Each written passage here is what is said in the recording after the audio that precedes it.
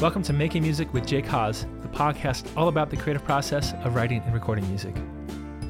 As this year wraps up, I'm sharing my favorite albums from 2019. There were a lot of great records that came out, and I honestly had a hard time narrowing it down to just 10, but I did, and here they are. So let's jump right into it. Number 10, Effluxion by Telekinesis. This is the fifth studio album from the band, which is really the solo project of Matt Benjamin Lerner. In some ways, it feels a bit out of step with what's happening in music now. It feels like he belongs in the world of late 90s to early 2000s indie rock, with bands like Spoon and The Strokes. That's not to say it's a bad thing, because I really miss the sound of that era. He weaves together fuzzy guitar power pop, honky-tonk piano, and acoustic indie folk. Somehow this blend all works together because the songs are so dang catchy. It's a fun album and filled with lots of energy. Here's Cut the Quick. It's alright when you're coming undone. I feel my heart skipping like a stone on the sun. Just when I thought I tried every trick in the book, I see my premonition by hook or by crook, and it said it's all fine. My soul is just giving a try. You can't. Number 9, Front Porch by Joy Williams. Joy is perhaps best known for being half of the Grammy Award-winning duo The Civil Wars. She's released several solo albums both before and after her work with The Civil Wars, and this is her latest. As the title suggests, these songs are performed in a stripped-down fashion, usually with just a voice, an acoustic guitar, and an occasional mandolin or violin, but with no percussion. It works because of the strength of the songwriting and her beautiful, smooth voice. The songs are incredibly relaxing to listen to and come across very sincere and heartfelt. There's a bit of country flavor to it, but it really falls more in the Americana genre. It's a great album from start to finish with some great tunes. Here's Be With You. When we cross over to the other side, when we cross over to the other side, I wanna be with you. I wanna be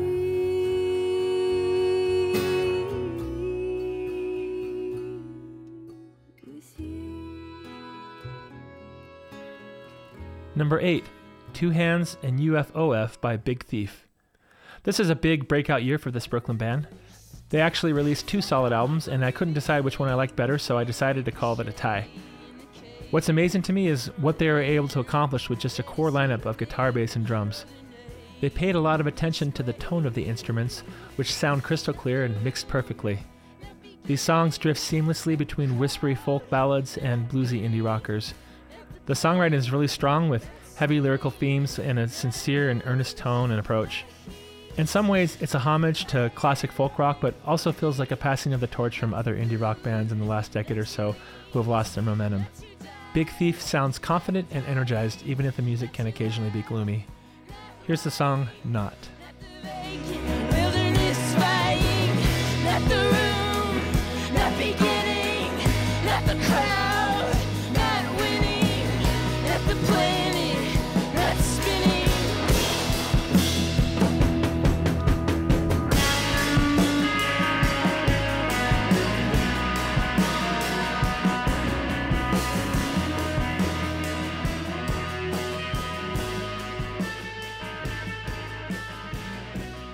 Number 7, All Mirrors by Angel Olsen.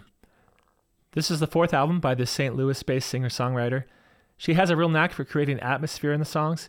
It's an interesting mix of retro and modern, of dark yet hopeful and accessible tunes.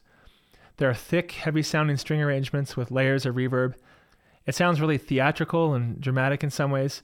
Other songs have more of a classic rock influence. Overall, I would describe it as a very ambitious record, but also hypnotic to listen to. Here's the song Spring. Don't take it for granted. Love when you have it. You might be looking over a lonely shoulder. Remember when we said we'd never have children? I'm holding you, baby. Now that we're older, how time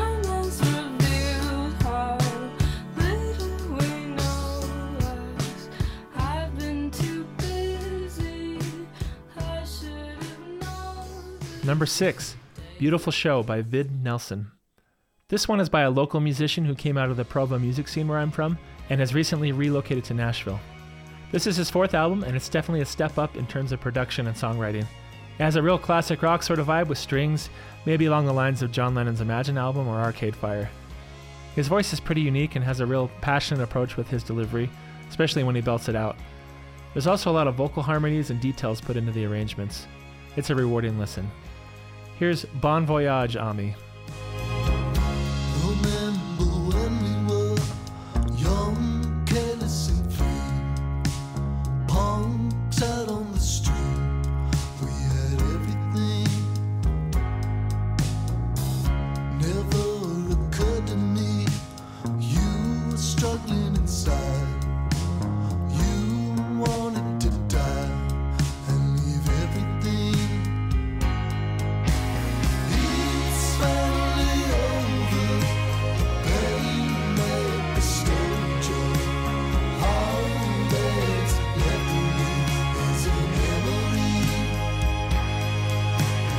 It's finally over. Pain made the stranger.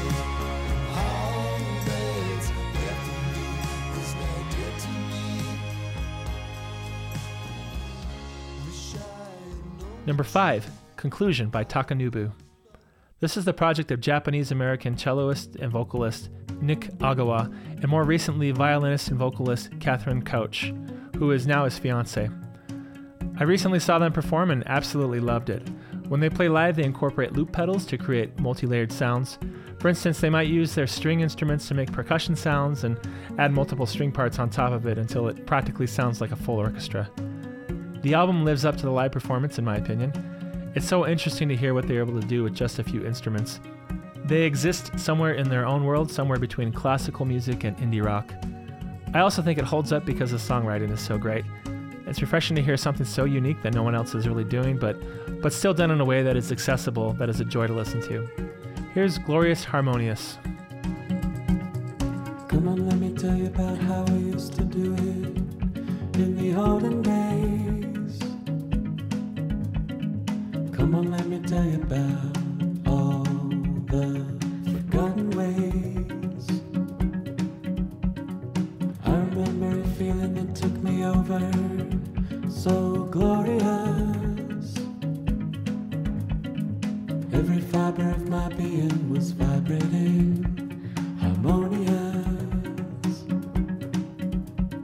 There's nothing written anywhere that says I can't feel that way again today.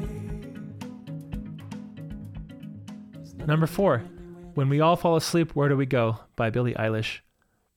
This has been a huge breakout year for this artist. After a series of singles and EPs, she's released her debut full-length album, which is highly acclaimed by critics and went number 1, and she just barely turned 18. Yet more impressive, Billie and her brother, Phineas O'Connell, wrote the songs and recorded the entire album themselves in their bedroom studio. The production sounds fresh. Nobody out there I've listened to lately is really incorporating all these styles in quite the same way. Her jazzy vocals weave in and out of a variety of blended genres, from hip-hop to alternative rock to folk to even a really pretty a cappella choral track. With all the hype that surrounds Billie Eilish, it would be really easy to dismiss her and write her off as a fluke, but she has the skills and great songs to back it up. She truly breaks the rules and treads her own path. I'm excited to follow her career and see what she does next. Here's the song 8. So I think I better go. I never really know how to please you. You're looking at me like I'm see-through. I guess I'm gonna go. I just never. Number 3, Gold in a Brass Age by David Gray.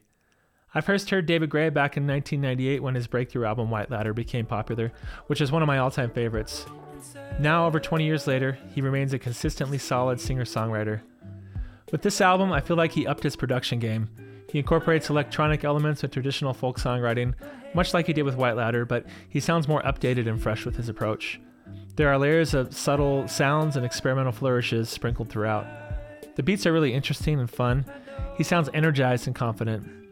It's like he took a note from some of the things James Blake is doing and sped it up to fit his own style. The songwriting is really strong on this album, and it's a great listen. Here's the title track, Gold in a Brass Age. Pretend me where that feeling when I gave my best by accident in vain. I strive to represent how much it means. Number 2, Father of the Bride by Vampire Weekend. This is their 4th album, and it represents something of a new phase for them. It's been 6 years since their last record, and since then, one of their key members, Rostam Batmanglij, has left the band.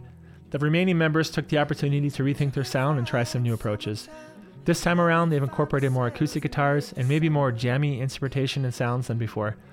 The songs feel looser and more fun than their past albums. It's kind of a good album for vacations or maybe road trips. They're joined by Danielle Haim of the band Haim as a guest vocalist on several of the songs, which also helps to distinguish the sound of this record and give it some cohesiveness. Ezra Koenig's signature singing and songwriting style is as strong as ever. While this is their longest album, clocking in at just under an hour, they throw in enough twists and turns to keep it interesting and a fun, enjoyable listen. Here's the song Harmony Hall. Begins and the stone walls of harmony all bear witness. Anybody with a word in mind can never forgive the sight of wicked snakes inside a place you thought was dignified. I don't want to live like this, but I don't want to die.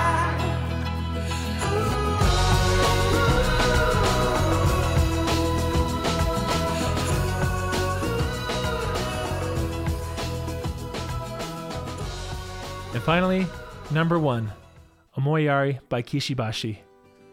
Kishibashi is a classically trained Japanese-American violinist who used to play in the band of Montreal, among his other projects. This is his 4th proper solo album. His debut album, 151A, came out in 2012 and instantly became one of my favorite all-time albums. I didn't feel like his 2nd and 3rd albums were quite as strong, but he brought me back with this album, and it might even be my new favorite of his. The songwriting is really strong with the melodies and lyrics. It's something of a concept album about the experiences of Japanese Americans placed in internment camps during World War II. The production takes a more organic, folky approach with beautiful string and violin arrangements, much like his debut. If you're a fan of the Shins, you'd probably dig it. My wife and I saw him perform this year with his band, and he put on one of the most amazing live shows I've ever seen. It was over-the-top fun and joyous, and it made me appreciate the songs from his album even more. Here's the song Penny Rabbit and Summer Bear. Faithless and mystic, faint as can be. Penny rabbit floated fast, landed his bosom on the shore. Many others failed before. Waiting was Summer Bear, eyes to the sea, fingers on her violin, playing for butterflies and bees. A little shaky at the knees. Summer Bear with that slender hair, that smile she sent to me, more than I can bear. Wondered when will you have the courage. And that's it. That's our show this week. If you head over to the podcast section of my website, jcause.com, you can find a link to a Spotify playlist with these songs and more. Follow the Facebook page for Making Music with J Cause to stay up to date, but most of all, subscribe on Apple Podcasts and leave a review so we can get a bump in the rankings. That's all. Thanks for listening. We'll see you next time.